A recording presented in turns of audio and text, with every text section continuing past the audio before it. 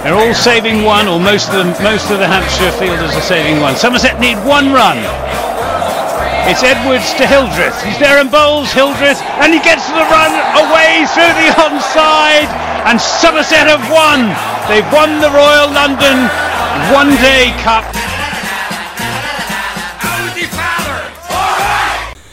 Hello there, you're listening to Always Look on the Bright Side of Life. This is the Somerset Cricket Podcast. My name's Ian Shepherd. Joining me this evening, I've got Dan Kingdom, Somerset CCC President Peter Wanless, and the voice of cricket on BBC Radio Somerset, Anthony Gibson.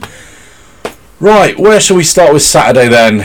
Somerset unable to pull off the heroics of a semi-final. Well, unable to pull victory out of the jaws of defeat like they did 12 months ago. I suppose in a way I'm a little bit glad that I didn't go up to Edgbaston and witness a Somerset defeat. But the three of you were there, and was it pretty much that just Hampshire bowled well? I mean, I saw a little bit of it. I had Gibbo in my ear while I was watching my little girl's dance show on Saturday afternoon, which was rather rudely scheduled to encompass the whole of our batting innings, well, at least the portion that mattered anyway.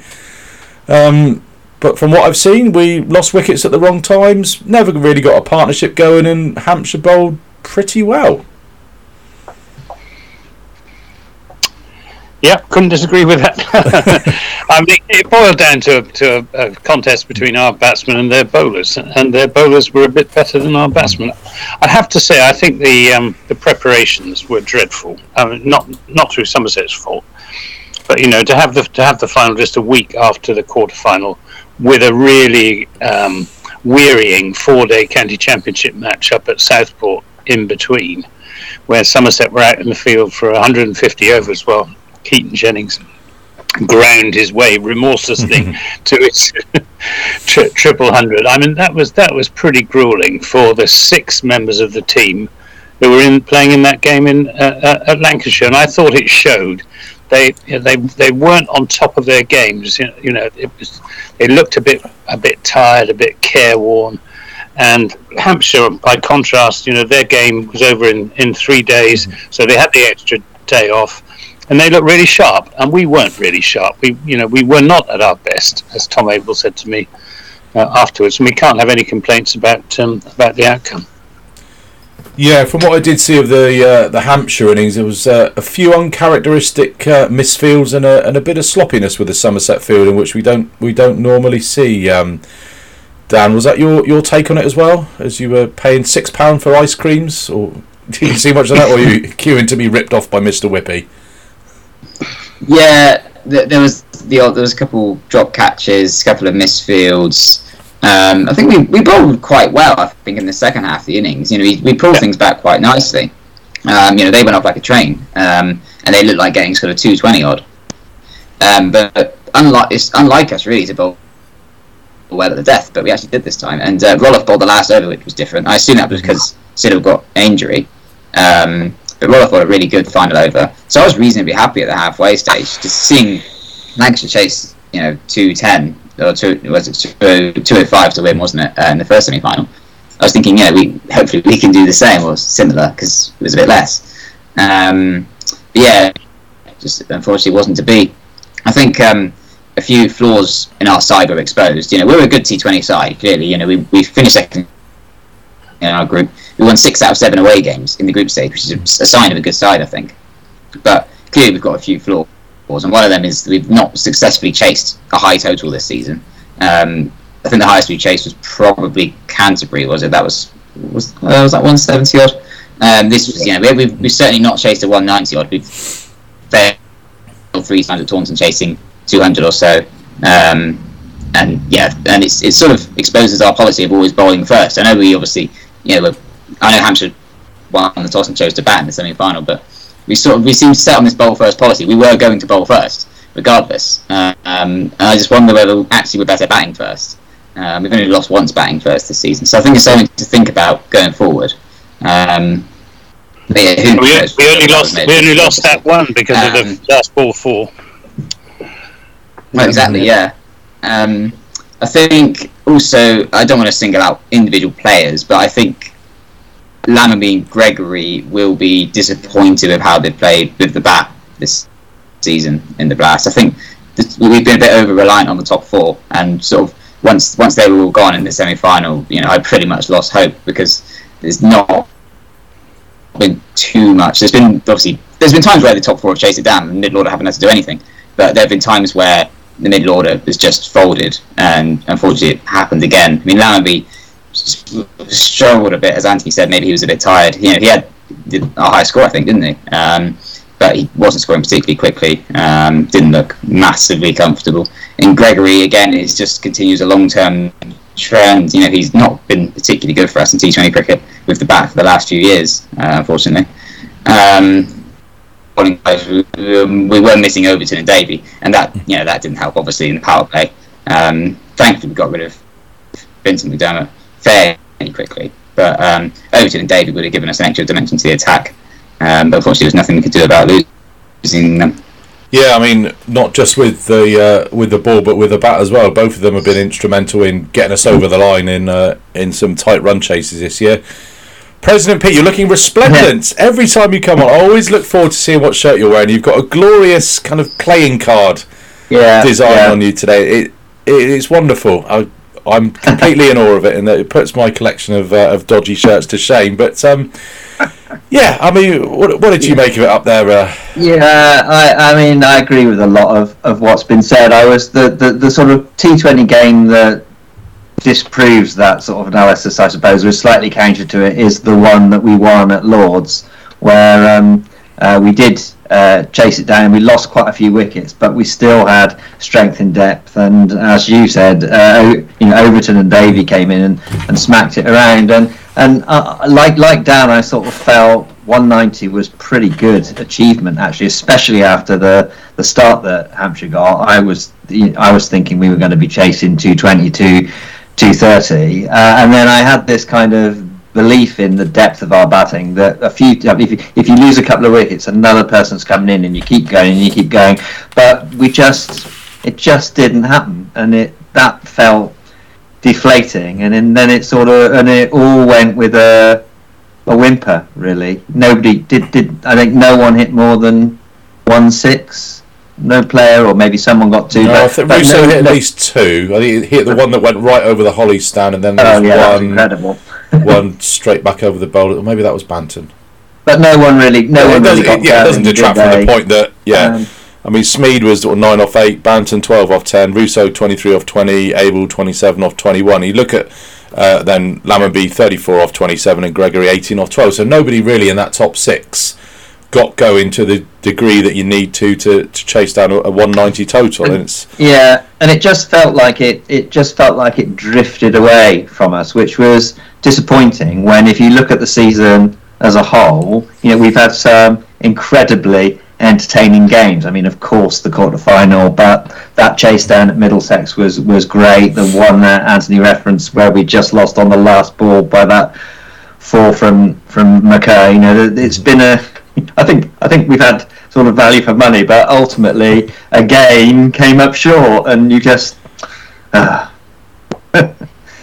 just wasn't to be. And I think you make a great point, Anthony, about that really tiring game up at Southport. I mean, it's a bloody long way up to Southport, as I'm sure you know, having done it in the last 4 or 5 days there and back. I mean, had we had a home game at Taunton, it might have been a bit better. Could you even go so far as to say, let's play the quarterfinals so they finish on Wednesday and then have the finals day on Saturday? Is that too little that turnaround? Would be better. Well, you've got to think of the supporters, though, haven't you? It's very difficult to make plans to go and stay in Birmingham for a night, which is what it involves for a lot of people. Not necessarily from Somerset, but from a lot of other counties. How much room have you got, Dan? How many could you fit in? 3 days' notice. I've got quite a big room, to be fair. Yeah, I'm just thinking of if you do have that week in between, you're inevitably going to fill it with a championship game, and that could involve maybe Hampshire going to Durham, or Somerset going up to Lancashire, or Kent going up to Yorkshire or something like that, and one side is disadvantaged over the others. What was wrong with the arrangement last year when we played our quarter final at the end of July? and then the finals day was the middle of September on a Saturday. That seemed to work pretty well. You do get these sort of strange hirings for one game and that sort of thing, don't you? I mean, it was nice for us that Russo was able to play through and into the final. I guess that's the counter argument. Yeah, overseas players were the big reason, I think, and also just to keep the tournament was a bit disjointed last year. It was end of August, the quarterfinal. It was after the 100, and then you're right. Yeah, it was after that. It was very disjointed, the tournament, and the finals day was lacking overseas players for the most part. So, yeah, there's no perfect solution. There's pros and cons, whatever you do, and unfortunately, the schedule is so packed that it's very difficult to sort of have it exactly as you want it. And while I don't want the championship to go down to 10 games, that would potentially just give more leeway to improve these sorts of situations. But yeah, like you say, there's pros and cons. I do like the fact that the Blast is now played in that block. We're not going to have finals day. What was the date where they finally finished it in the COVID season? Lancashire, not Lancashire. Sorry, Surrey and Notts. 4th of October. That was reserve day. Yeah, we don't quite want it that late, and there's got to be a happy medium in there somewhere. I don't know, could you do something different with that week, but then you're not playing Royal London games, so you're going to have to play a championship game, so it's really difficult. I mean, could you go... Having it finals day clashing with a one-day international is ridiculous. Yeah. I mean, if you're a Lancashire, I mean, we obviously didn't have Overton, but if you're a Lancashire or Yorkshire supporter, some of the people they had missing, it is the showpiece, isn't it, of the county season, really, and not to have Bairstow and Livingston and Root playing was... Yeah, Butler, Parkinson, Livingston, Overton, who else would have been missing? Parkinson played. Oh, Parkinson. Oh, yeah, of course they released him, didn't they? Because he wasn't going to play on the Sunday. But I think there's a few billion rupees worth of reasons why that one-day series was played after the test against India. And, unfortunately, it's the old county fan that has to suffer again. It is. It's a running theme through all these podcasts, isn't it? Oh, right. Have we got anything else we need to say about the... About finals? Should we have a little wrap up of the T20 Blast campaign as a whole? I mean, obviously, Russo was a little gem of a signing. I'm not saying anything more, Anthony. Absolute gem of a signing.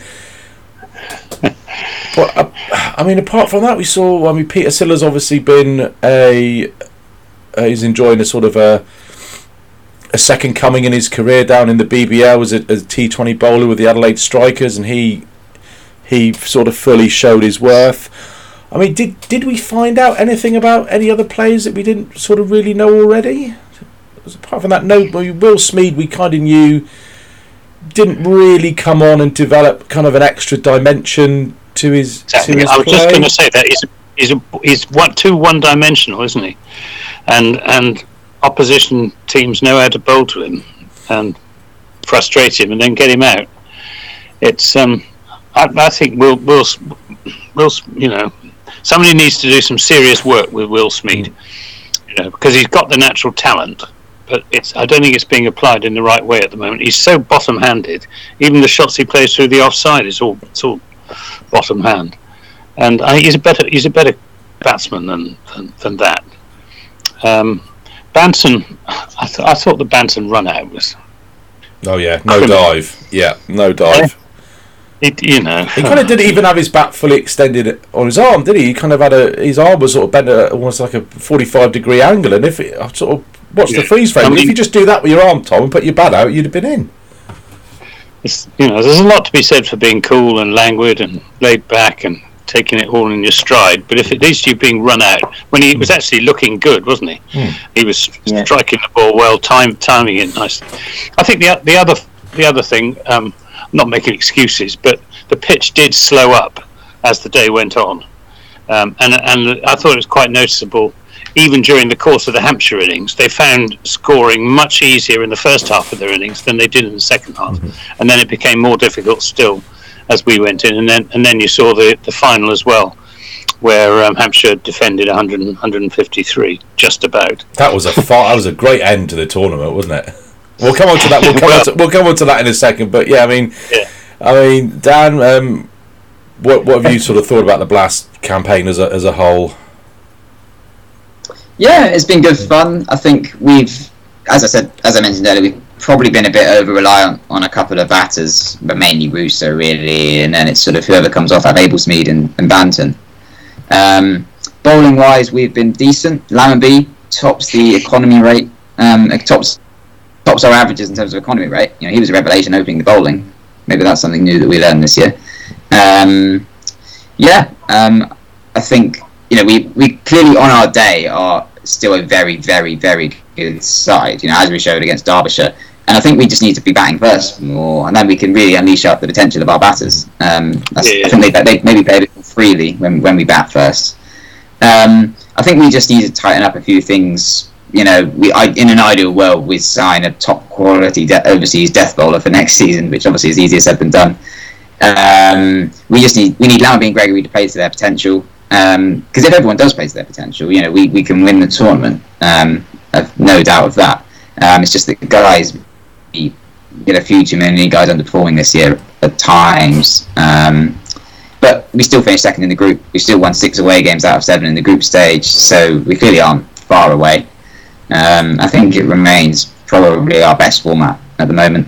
There were some good nights at Taunton this year, some good away days. I particularly enjoyed and Chelmsford. So yeah, it's been a fun tournament. We've had some good spots, some low spots.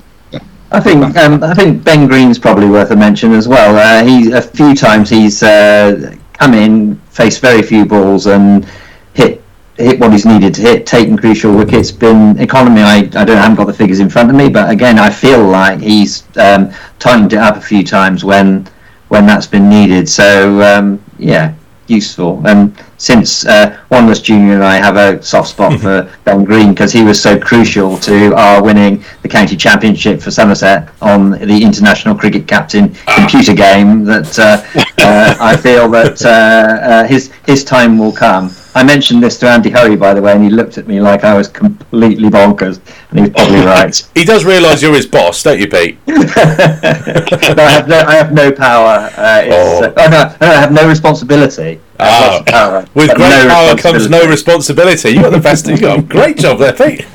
Yeah, it's perfect. I need to dig out International Cricket Captain. I was going to play through the season that never was in 2020, and I got to day 2 of the Warwickshire game, and I got bored and gave up.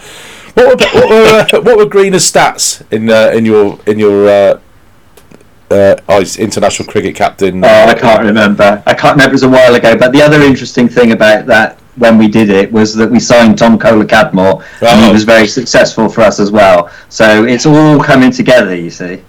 So if we're and the other person, and the other one, but I'm not advocating for this because I think he's a bit past it now. Was Luke Wright played some big innings for us. So if we're sat here now in what, let's say 14 and a half months' time, clinching the county championship with Ben Green having scored 1,500 runs, batting it where he should, down at 5. Yeah, where did you bat him in the order, Pete?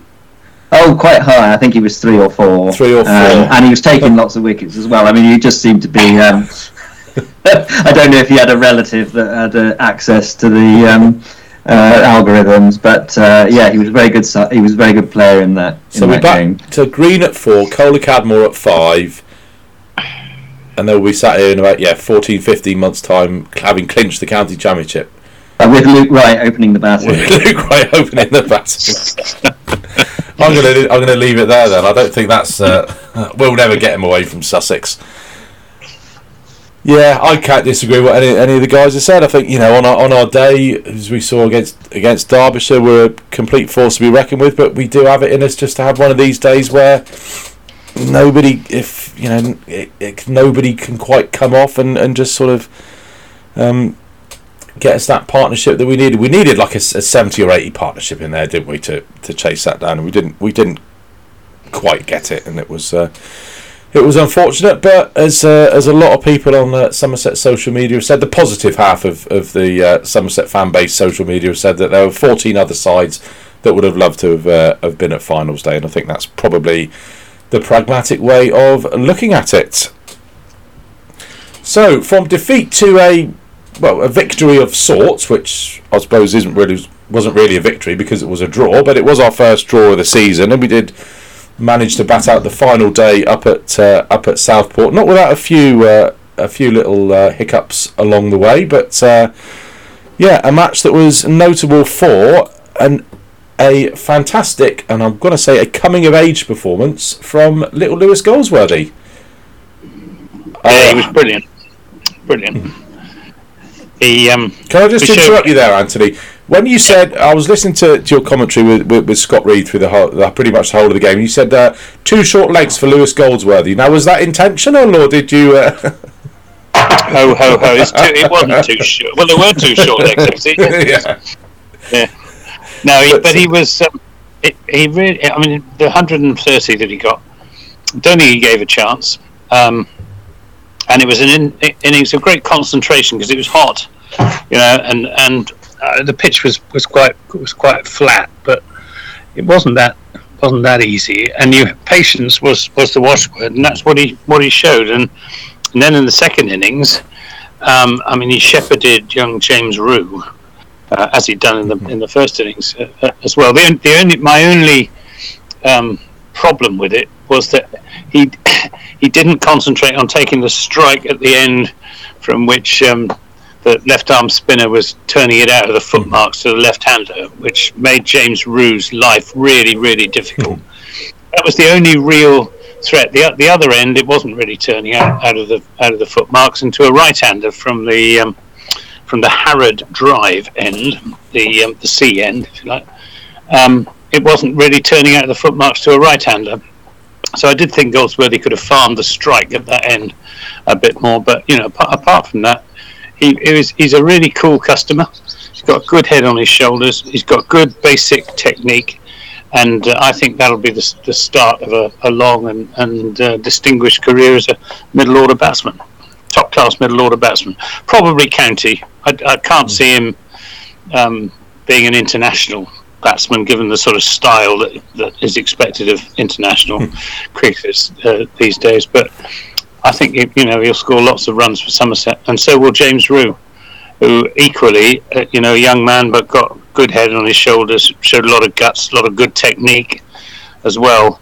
And as Jason Kerr said to me in the interview I did with him at the end of the game, those two showed some of their supposedly elders and betters how to bat, because some of the other dismissals in particular were pretty dire under the circumstances when we needed to bat out the day. Yeah, fantastic. No names of petrol, but some of it wasn't very good. Yeah, fantastic all-round performance from Lewis. 130 off 262 balls in the first innings, top score in there, and a total of 446 all out for Somerset. And then second innings, the numbers 73 not out off 213 balls. James Rue 111 balls for his 23 in that second innings, along with Goldsworthy, seeing us to the draw pick. Now you weren't there for, were you days 1 and 2? You're up there, weren't you? Yes. So and it was lovely place to be. Not just seeing Anthony and Dan, of course, but the sun was shining, and it was a classic sort of outground experience, with all the kind of pluses and all the slight frustrations that you kind of forget but soon overcome, of watching where there aren't really any stands, and the pitch almost kind of tips away from the wicket, and so you're always looking over someone else's shoulder to try and get a view, and lots of the seating was kind of square onto the wicket. It was very difficult to watch from behind the bowler's arm, but yeah, really encouraging. Goldsworthy and Rue, as has been said. Some of the others must feel like they left a lot of runs out there, given the big scores that some of the Lancashire batters got. But there we go. We knuckled down, didn't we, in the second half? I didn't see any of the second 2 days. I'm afraid.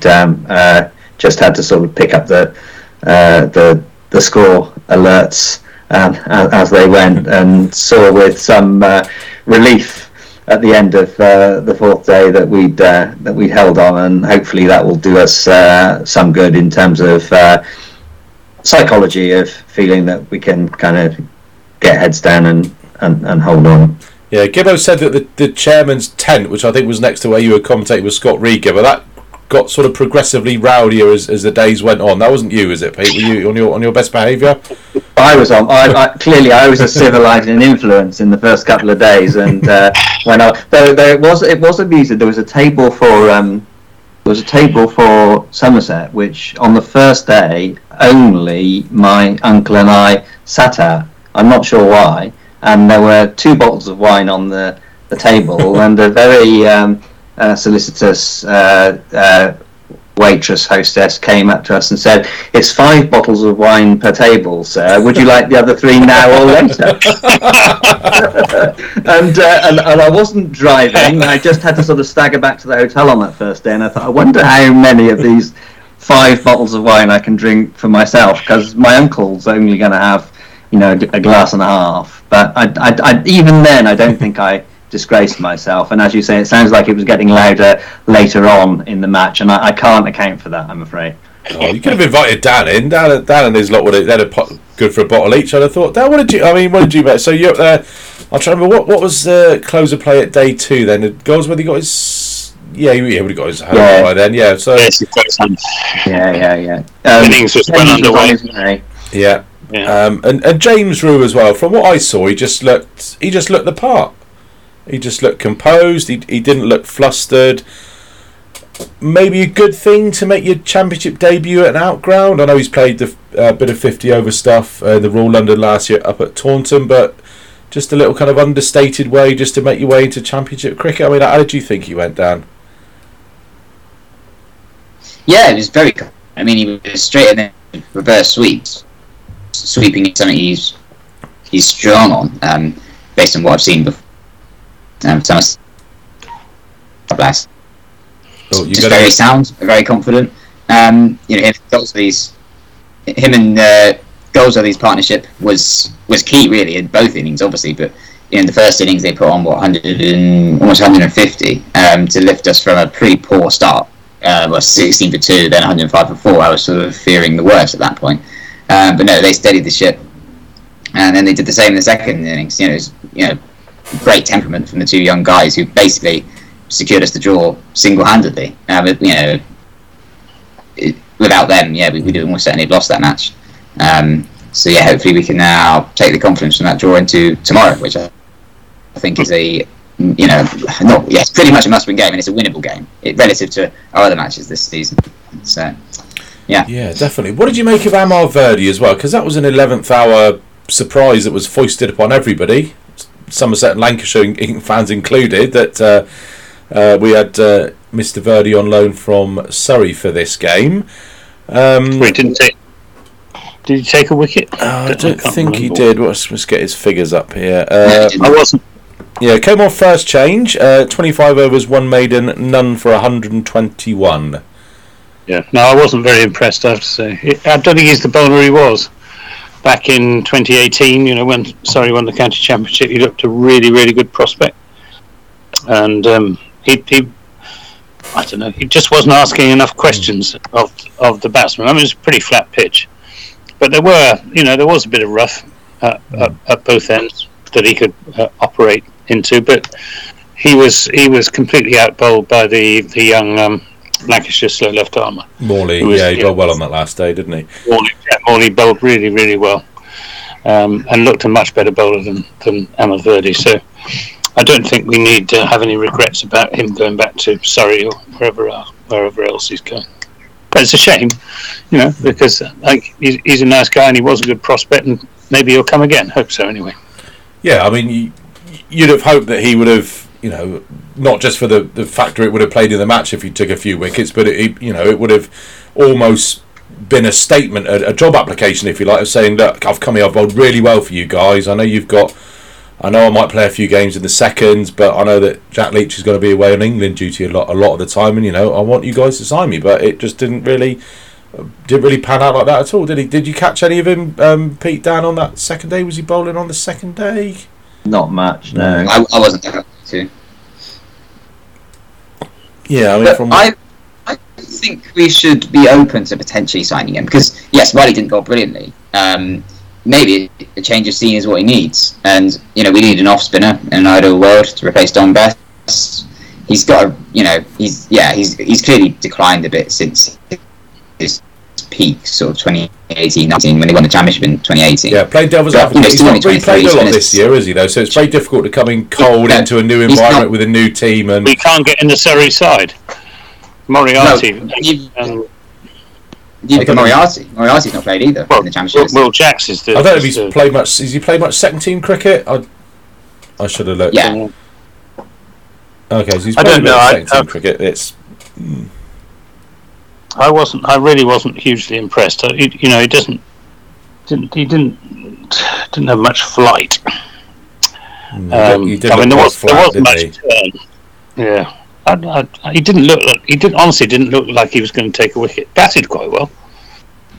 Yeah, he got a nice force, didn't he? A nice fall back over the bowler's head, didn't he? That was getting up there for being a champagne moment. But Roloff, to kind of compare and contrast with Verdi, took 5 for 174 from his 40 overs. A few of those were the guys kind of going for big shots towards the end, but it just seemed to me with that pitch is it was one. Although it was a good pitch and ended up in a fairly high scoring draw, it still looked like you had to concentrate and take your time on it. It wasn't one where you could just come in and start smashing it from ball one, because we saw that Lancashire collapsed from, well, you say can collapse to 624 for 9, but when you consider they were sort of let's have a look at the fall of wickets here. 5 for 586. Quite a few players got themselves out playing big shots towards the end. Yeah. He doesn't really turn it. Yeah, he's a non-spinning left arm spinner. Well, I suppose that's kind of great cricketer, great character. Great man to have in the team room, but he honestly doesn't turn it very much.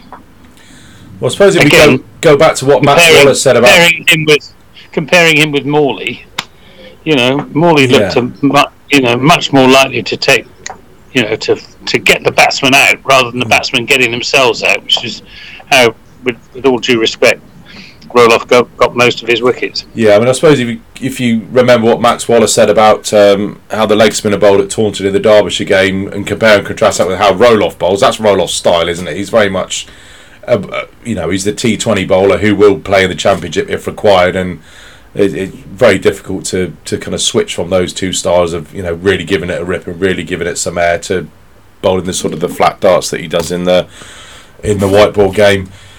Oh. I mean, what gives it away is that was his first 5-fer in first class cricket. He got 4 at the age of 38. Yeah, got a 4 for at Surrey last year, didn't he? But he's 30, 37, 38. Yeah. I mean, he's been bowling for a long time. It's taken him a long time to take his first 5-wicket haul. Yeah, that's a good point. And there's a reason for that, and the reason is he didn't really turn it. When you're watching something and you just really want to pick up your keyboard and smash it into the screen and shout, "What are you doing, Tom?" We talk about Lammonby's dismissal, because that was just one of the most comical bits of cricket I've seen batting out for a draw in my entire life. If you miss what happened, so Morley's bowling left arm over the wicket into the rough. Lammonby goes for the reverse sweep. It goes millimetres over the short the leg slips hand. Yeah, Rob Jones was there. Yeah, Rob Jones, and then he does plays exactly the same shot next ball and gets caught at short leg. Batting out. I mean, we all say about talking about Baz Ball in the modern way, but compare and contrast that with how he played at Worcester 2020 when he got that brilliant 100. What's happened to him? Why is he doing that? Or is there some? I don't know. Has he heard about this this sort of statement from Brendan McCullum and Ben Stokes about this is how we want our players to play? Okay, then I still think I'll go for the win. There's a bit of a gap down there at third man. I'm going to try and smash him down there. I mean, I think he was just trying to hit Jack Morley off his length. He was fed up with getting ball after ball after ball, pitching outside his off stump into the bowler's footmarks, with some of them sort of bouncing and others shooting through, some of them turning and some of them not. And I think he thought attack is going to be the best form of defence. Let's take this bloke on. He's only 21 or whatever. He's an inexperienced left arm spinner. But you'd have thought that once bitten, twice shy would have applied with the reverse sweep. Yeah, five or 6 overs later, maybe. But the next ball, for God's sake. Yeah, quite. I mean, if that was me, I'd have just took me bat and pads off, left them on the boundary edge, jumped over the fence, and just got on a train straight back to Taunton. What did you make of that guy? Am I being overcritical to young Lammers, or is that fair game? Both of you are looking at me. I haven't seen it. I haven't seen it. I don't know. I haven't seen it. But Dan's smiling. Dan must have done. No, I didn't actually see it at the time. I don't think I went back to watch it either. I heard about Renshaw's dismissal as well. He ran down, caught and bowled, wasn't he? I think. Pretty tame, caught and bowled. Yeah, I mean, maybe he just needs, just to calm down a bit. Just. Yeah, it's difficult because if it come off, if Renshaw and Lammy shots had come off, we wouldn't have complained. Because it's about it's the long game, aren't they? They're trying to, as Anthony was just saying, hit the bowls off their length, and in the long, if it comes off in the long term, it can benefit, make batting out for the draw easier. But it's just about finding that balance, isn't it, between attack and defence when batting out for a draw. And neither Lamby or Renshaw are obviously, they're still both relatively young, so it's something that they'll learn in time, I think. But it feels to me like Lammonby's unlearned it, and now needs to learn it again. Yeah. I don't know. Anyway, another notable thing for that match for me was we have our settled opening partnership or first choice settled opening partnership of Renshaw and Lammonby, which for some inexplicable reason was saw Lammonby demoted to 3 and Davis pushed back up the order. Did either of you, with your ears to the ground up at Southport, hear why that was? Or was it just to put Lammonby at 3 maybe in the absence of Abel? Yeah, I guess that's what it was. But no, I didn't hear any sort of explanation for that. I mean, Steve Davis is an experienced opening batter, and I thought it was fair enough. And he's opened before in the Championship for us. Not with any great success, it has to be said. But he's paid the price now and been dropped for the Yorkshire game, which half of me is sorry about because he's such a pleasure to watch. But in all honesty, averaging 17 and a half, something like that. You can't afford to carry a passenger when you've got 2 other wicket-keeping alternatives who are scoring more runs. Or have the potential to score more runs. Yeah, should we have a talk about the squad for tomorrow then? The big news, Steve Davis has been dropped. Either one of James Rew or Tom Banton will take the gloves for tomorrow. I don't think we've had a nod either way as to who it will be. If it was you, Pete, who are you giving the gloves to? Oh, if it was me. This is not contractually binding as well. If I have Jason and Tom, I have no influence or responsibility over this really. I don't know that either of them are kind of falling over themselves to have this role. To be honest, I think they would both maybe prefer to concentrate on their bat, and it's quite a lot to take that responsibility as well, isn't it? So maybe I might marginally. Give it to Banton, just he's got a bit more experience. It's a lot to ask of Rew in his second game. I would put Banton behind the sticks. Yeah, I think I would too. Yeah, for exactly the same reason. I think it's going to be Rew, to be honest. I think Rew will bat 6 and take the gloves, and Banton I'm not 100% convinced will actually play. It's between Banton and Bartlett for the number 4 position, I think. And if Banton's batting at 4, I'm not sure he'll be taking the gloves. And obviously we know that Banton has been reluctant in the past to take the gloves in the Championship. He did in 1 game last year, but that was basically because Davis was injured, or Davis was having an operation, I think, and it was basically Surrey, wasn't it? And had to do it. There's no other option. Yeah, home to Surrey. It was obviously almost entirely rained off, so didn't actually do much in the end. But yeah, I think I'd be inclined to give it to Rew as well. I think when you, as a fully paid up member, of the wicket keepers union as I am, I think when you're a wicket keeper, you want to be a wicket keeper. It's what you've done since you were knee-high to a grasshopper, and it's kind of your role. You keep wicket and you bat, and I think when you're, as a keeper, you always take it as a bit of an insult when somebody else is made keeper ahead of you. You think, well, hold on a minute, I'm a better keeper than him, and this, that, and the other. So, yeah, for me, I'd give the gloves to Roo. Banton hasn't kept all championship season. I don't see any reason to upset that particular apple cart, and yeah, I go with Roo. It's clearly the long-term plan, especially as Tom Banton hasn't put pen to paper for another year. Put pen to paper for a contract extension yet. So yeah, I think the plan is to go with Roo, and why don't we strike while the iron's hot and go for it now? Well, it's asking a lot of him. That's all.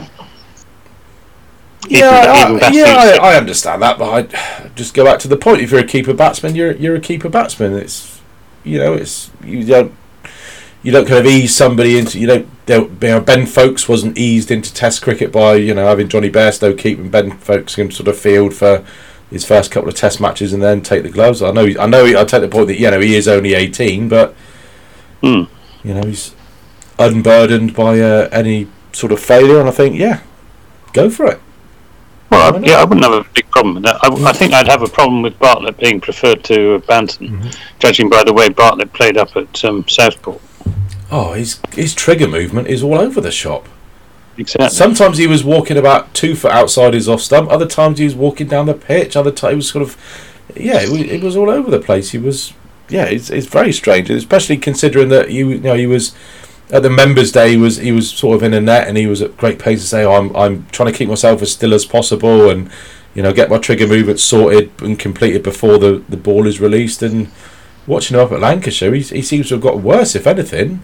And if you can go back and have a look at him a couple of seasons ago, he wasn't really doing any of this. He was keeping a lot more still, and I don't know quite what's happened with George. To be honest, but he's certainly not going in the direction he needs to at the moment. Whereas Banton is striking it well now. Mm-hmm. He's timing it well, and producing a few more shots as well. I mean, I know that's only talking in T20 terms, but he's looking at a more all-round sort of batter than he has in the past, and he has worked hard on his red ball game, and I think he deserves another chance to show what he can do. Mm-hmm. Yeah, so the squad for tomorrow then is Renshaw. Well, this is my team. Renshaw, Lammonby, Abel, Banton, Goldsworthy, Roo, Gregory, Aldridge, Brooks or Van der Merwe, depending on what the pitch is like tomorrow morning, Siddle and Leach. So I'm leaving out Marchant de Lange, who I presume is only in the squad because there's a little bit of a question mark about Peter Siddle's fitness. Casey Aldridge. No, I put Aldridge in. Who I missed out then? I've only got 2. Yeah, that's right. Bartlett and de Lange are my 2 that are probably. I'd be surprised if Peter Siddle. I'd be very surprised if Peter Siddle plays.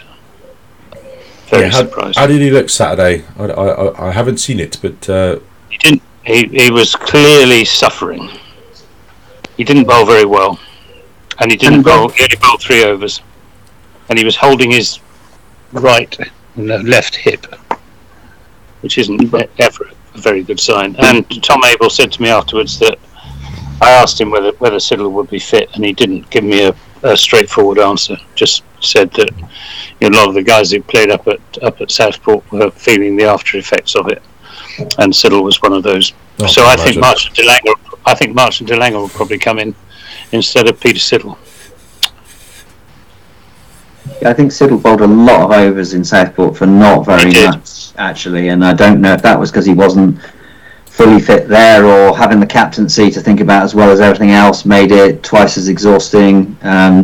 Not sure, but yeah, I was a bit worried for him on Saturday, given all he put into that game. So let's hope he's had a good long rest. He only did 21 overs, which is a pretty sparse workload for a championship game. Yeah, but it was hot, and the outfield was hard. It was tough cricket up there. It really was tougher than playing at Taunton. Yeah, it certainly looked it. Right, so who are you going for tomorrow, Pete, as your starting 11? Well, I think I would go pretty much for what you've said. I'd leave out. It's the easier way to look at it. I would leave out Bartlett and Van der Merwe and De Lange, unless he's needed for Siddle. So pretty much in the same place, really. Yeah. You can't nod, Dan, by the way, this is a podcast. You have to put your hand up and say, I'm in full agreement. I'm in full agreement with you. I agree, yeah. That team is fine by me. Yeah, I mean, without Craig and Josh, it's a bit of a... We're kind of back to Hampshire at the start of the season with the resources, aren't we? Certainly in the bowling department, it's kind of an if you fit, you play job, isn't it? We need to produce a spinning wicket, and Leachy wins the game. Right. Well, it's Leach versus Bess, which could be fun. Oh. Leach and Bess together, Yes, of course, the return... Versus- has he been back yet, Don Bess? Have we played Yorkshire at home? Since? No. We Not did in in the the World Cup last year, but Bess didn't play that game. He was with England, wasn't he? I think. Yeah. He played in the game up at Scarborough, didn't he? Yeah. Last September when we got beaten by an innings. But I don't think he hasn't played Somerset at Taunton in the county championship. Welcome return to Taunton for Don Bess then. We'll be rolling out the red carpet, I'm sure. Yeah, we can't produce spinning wickets. Only Essex are allowed to do that, Dan. How many wickets did Harmer get in the last game? About 47, was it? I don't know. It was just... I think it was a lot. And he seems to get them a lot on the first day as well, doesn't he? Yeah. Well, I don't mind spinning wickets. Spinning wickets on the first day are great. It's just that no one ever seems to talk about it. People look at us, Taunton. They see a few wickets fall to spin on the first day and go, "Oh, the Taunton wicket's playing up again." But they look at a scorecard from Chelmsford and they don't seem to bat an eyelid. I don't know. I think people just notice Taunton for some reason. They don't notice Chelmsford. But people don't necessarily look at what's actually happened. They just look at the scorecard and just go, "Oh, look." Yeah, Michael Vaughan was doing this back at the peak of Siderbad. Like, "Oh, look, 20 wickets in a day at Taunton. Oh, it's an outrage," you know. But without even looking at what actually gone on, you know. You and Paul Allen nearly came to blows about it, about the 2018 pitch with the tied game, the 77 all out, Gibbo, didn't you, when you were on comms? Well, yeah. Well, not to blows, hyperbole. Yeah, I just reminded him of what he was saying at the time about the Taunton pitch. He's a good bloke, Paul Allen, but and a very good commentator too. But yeah, he was really, he was bare with a sore head that day. He was the language was something else. But yeah, it's. I think I don't see any alternative really to a spinning pitch for the Yorkshire game. If we produce a standard Taunton pitch as of this season, they're going to get 600. Yeah.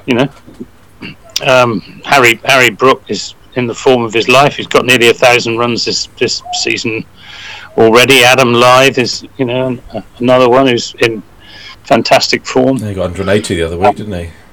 Yeah. It's and Johnny Tassel as well got 180 in the last game. So I don't think the answer will be with Seam in the absence of Craig Overton, who's such a force at Taunton. So it's got to be a spinner's wicket, which will of course prepare us for our trip down to Chelmsford in a week or so's time. Mm-hmm. It will, except Essex won't have Simon Harmer, will they? Oh, it's a shame, isn't it? Oh, well. He'll be with South Africa. Oh, we'll have a pitch greener than Kermit's backside then in that case, won't they? Yeah. No Harmer. Instead. We've done a lot today, guys. Shall we crack on with a few listeners' questions? Apologies if we don't get to yours, but I'm going to have to selectively filter them, given that we've done nearly 50 minutes and I'm about to melt here in the Roll-Off Van der Merwe Pavilion. We will start with... let's go with... Neil says, has Hildreth played his last 4-day game for Somerset? I very much fear so. Yeah, I can't. Now that Goldsworthy and Rue have got those runs up at Southport, there doesn't seem to be an easy way for him to get back into the side as well, considering you didn't really get any runs for the second today. Neither did Will Smead. He played a terrible shot, Will Smead. Go and have a look at it on the highlights of the second 11 game against Worcester. It wasn't particularly good at all.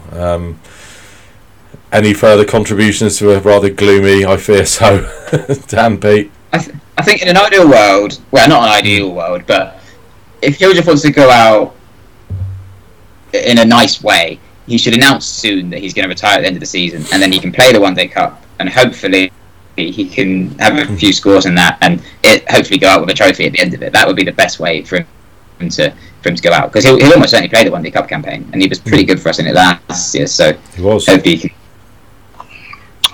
so we can see him off on a high note. Maybe all our players should cancel their 100 contracts to give us a proper chance of winning the One Day Cup, to give Hildreth the send off that he deserves. Yeah. I think if he finds his way back into our county championship team now, things will have gone from bad to worse. It's very true. I suppose they could have got a lot better, because all our top four could score buckets of runs in the next few weeks and be playing for the England Test match team. But there is that. So you got to find the positives of it.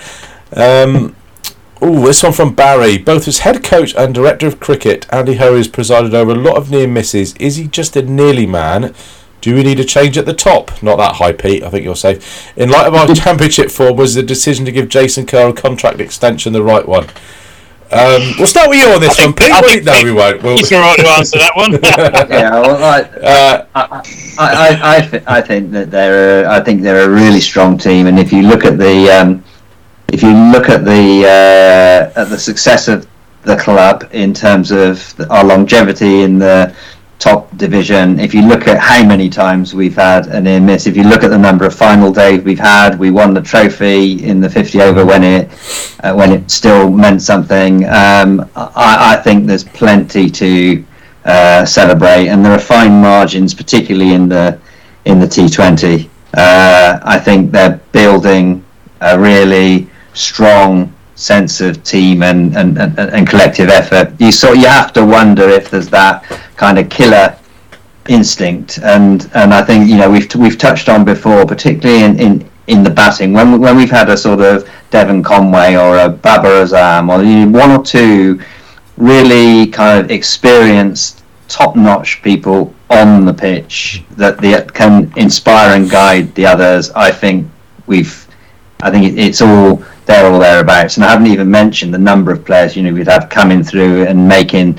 the pathway through to the England team. So even if you judge Somerset on the kind of grounds of those who think that the purpose of the counties is to generate international players, we're doing that as well. So I feel there's plenty to celebrate. Yes, we're not quite there yet, but just choosing to have a kind of ceremonial sacking for the sake of it isn't, in my view, the kind of obvious answer or next step. I think the more obvious answer, as I say, is to find one or two people who the rest of the squad can rally around. And my sort of slight worry at the moment is so many roads lead back to Tom Abel, and what an amazing bloke he is, but he carries all our kind of hopes and dreams and emotions and all the rest of it, and I'd like to feel that I think maybe others of us in the leadership of the club could be doing more kind of alongside him to celebrate and support and take responsibility and front up to Anthony's most difficult questions after matches that haven't quite gone the way we wanted them to. You know what you've just signed yourself up for, Pete, don't you? Every day 6:30 now, from now to the end of September. Come on, Pete, down you come. Yeah, just remember my cricket knowledge is based on a computer game. Yeah, I mean, I suppose sort of from my perspective, it's kind of looking at the batters that are coming through, because obviously Trez was different class, Hildreth the same, but they've kind of dropped off, and apart from Tom Abel, nobody's really come through. I mean, Bartlett's come in and kind of drifted away.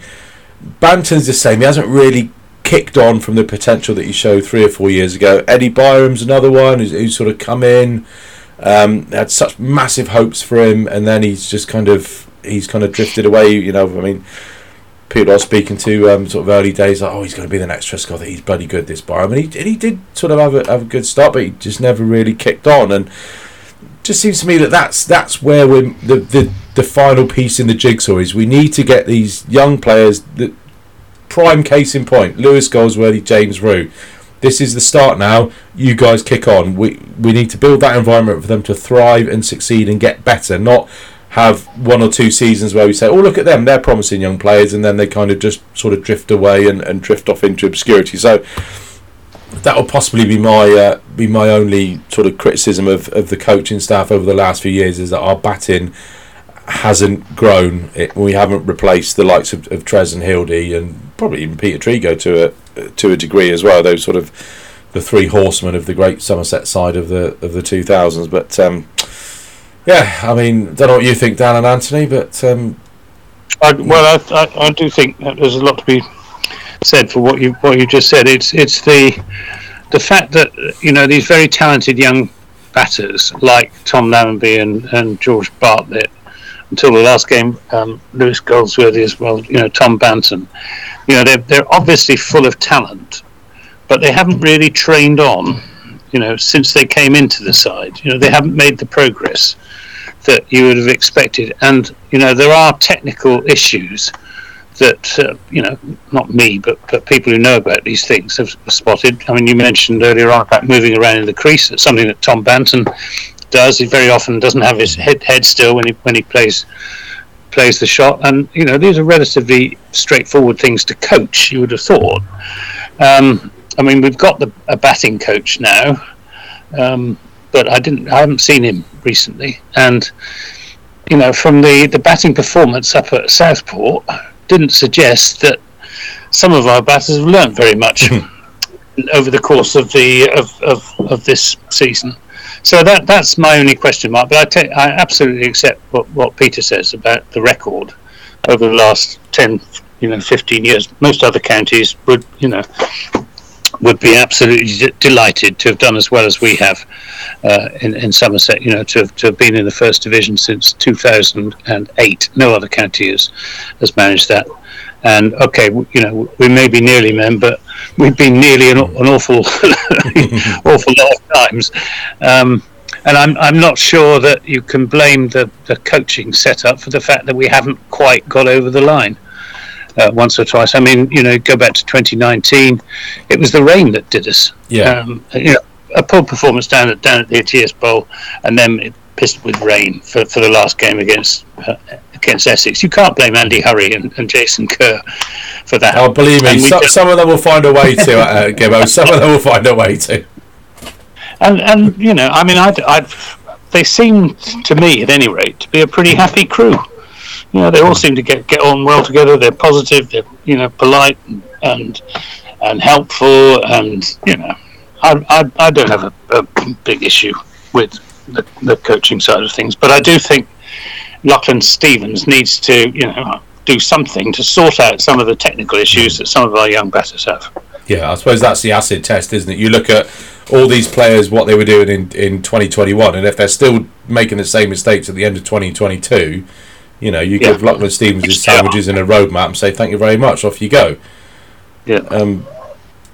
Yeah, I mean, it's very, very easy to measure the success of a batsman. It's a thing called runs.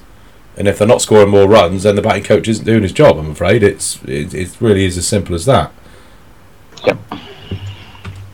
One from John Hayes. I think this might be aimed at you, Pete. It says, are there any plans to extend and develop the Cooper Associates County Ground?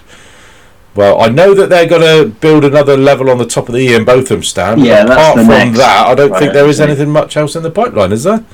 That's the next priority, to modernise and extend that stand. No, I'm not aware of anything beyond that, and I'm certainly not aware of any plans to move anywhere else. Somebody also asked about outgrounds, didn't they? Oh, they did. Yeah, that would have been. Let's find that question. Okay, well, I'll just go through them in order quickly. Have we seen Richard Freeman? Have we seen Tom Banton play his last white ball game for Somerset? Well, that's Well, we kind of touched on that before. That's in Bounce's hands. I presume the contract is in his pigeonhole waiting to be signed. It's just a question of whether he signs it. A guy called Phil Kingdom has said, did Dan Kingdom really pay £6 for a small ice cream at Edgbaston? Yeah, well, after the semi-final loss, I wanted to cheer myself up, so I went to the ice cream van, went in the queue, saw that it was £5 for a small one and £6 for a double one. And I just thought, like, that's a lot of money, but my heart was set on an ice cream, so I went for it, and I thought I might as well get the double one for an extra £1. Unfortunately, the double one wasn't really much bigger than a single, to be honest. The amount of ice cream actually go. But yes, I did pay £6 for ice cream, and it was all right.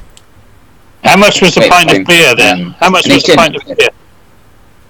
I didn't get I don't usually drink at cricket, but I heard it was £7.50. Despite all the wine at Southport, I did buy myself a large ice cream there, and I think that was £3.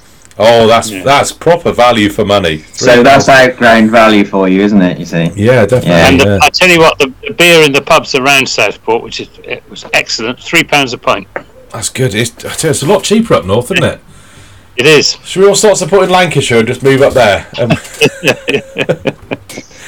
Right, where are we going here? Oh, Tom Tugendhat's been knocked out of the Conservative Party leadership contest, if you're interested in that sort of thing. Carl Ernest, shall we make a turning pitch for Yorkshire game? Yes, we are. Jake Lunn, why do you think Steve Davis hasn't been named in the squad? Because he's not been scoring any runs. Scott Wilson.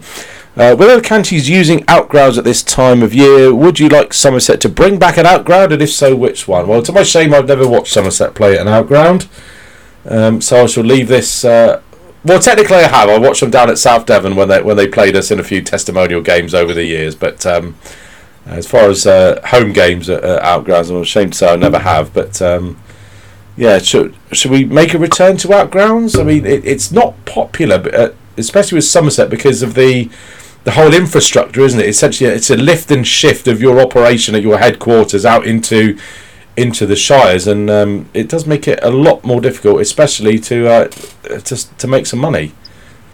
Well, other counties manage it. Lancashire managed it to Aigburth and Southport.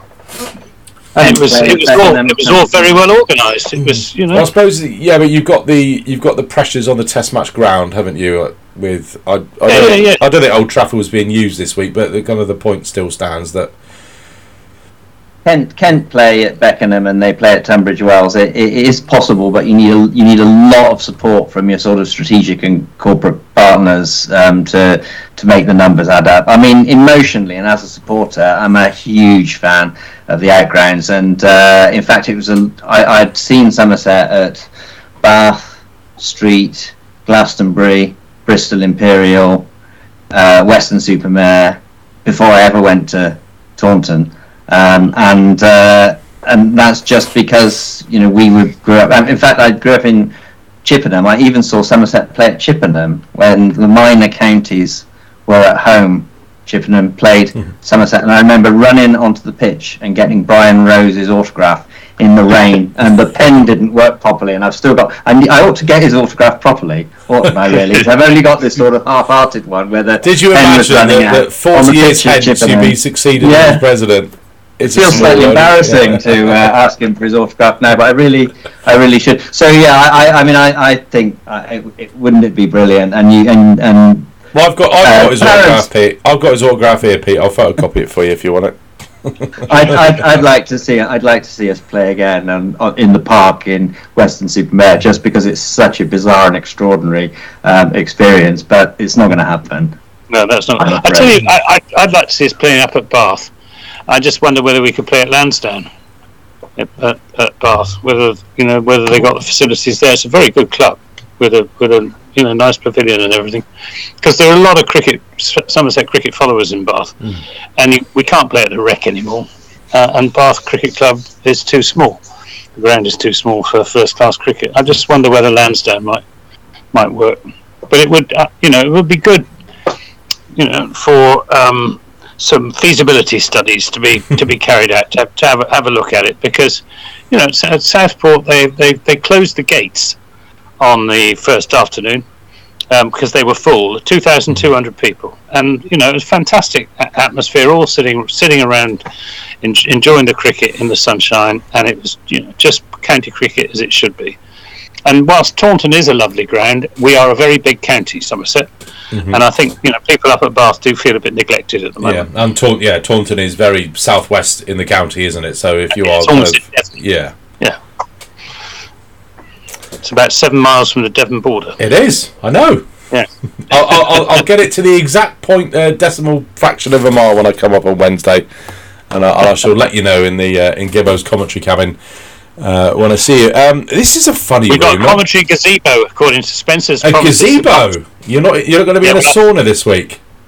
No, thank God. I don't think we'd survive if we were in the cabin. I mean, I was going to say it'd be quite like it'd be almost a sauna, wouldn't it? I mean, I would have expected to knock on the door, say hello, Gibbo, and see you and Jonathan Deutsch sat there in your underpants.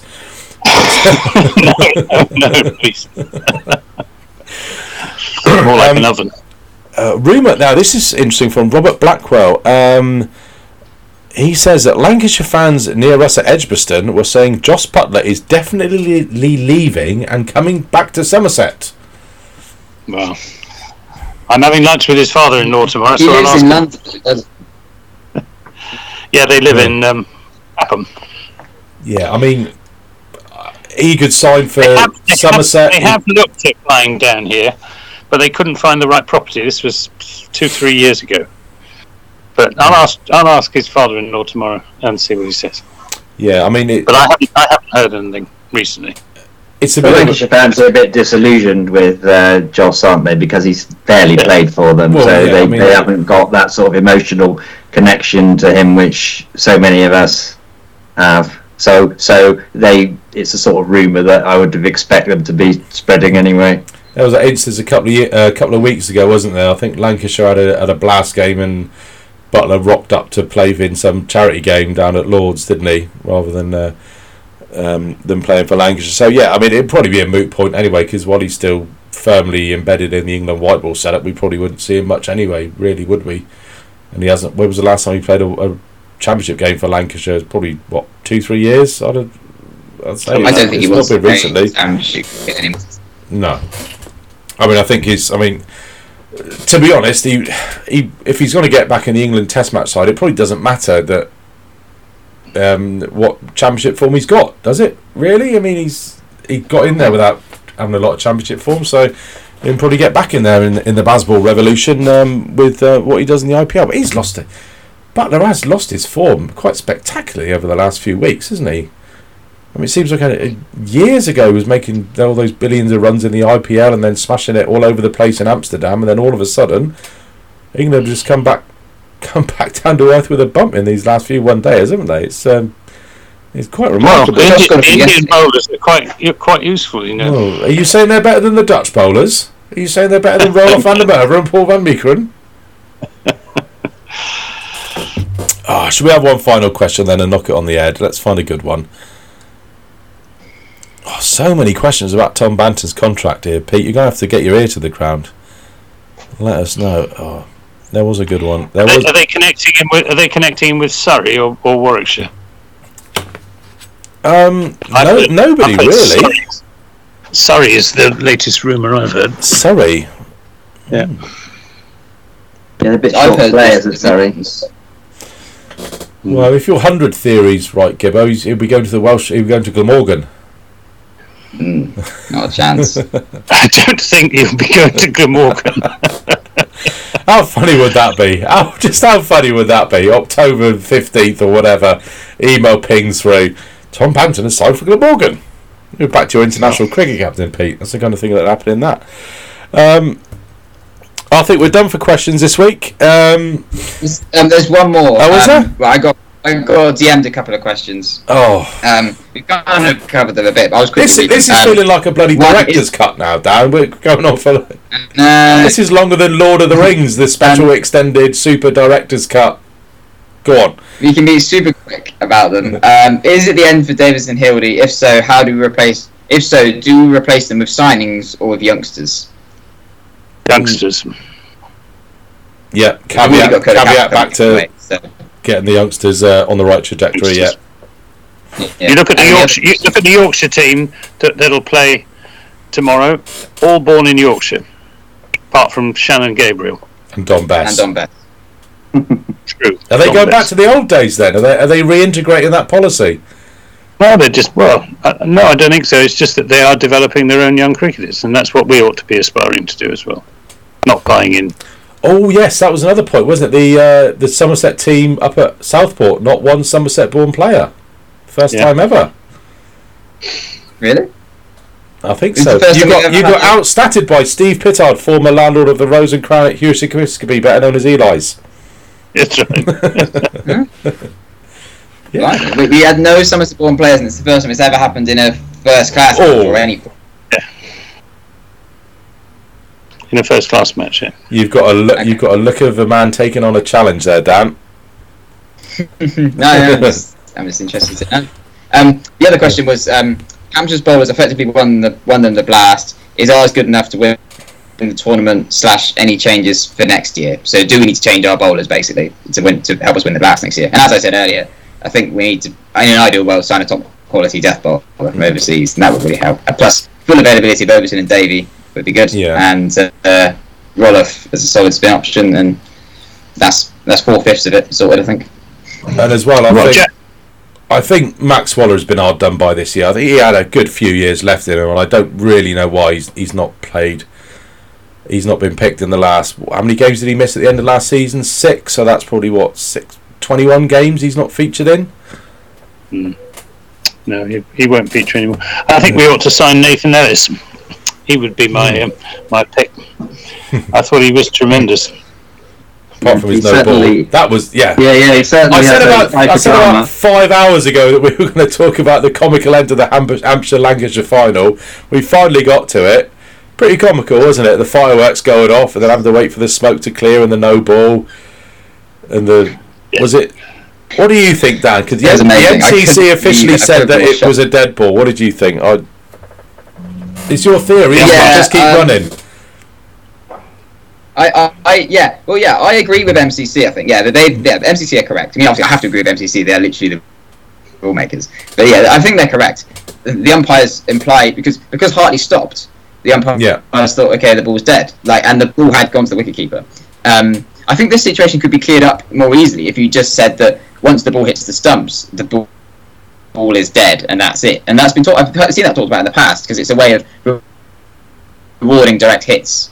With it encourages people to just go for it, and if they hit the stumps, then no more runs can be scored. You don't have to worry about ricochets and then overthrows and all that sort of thing.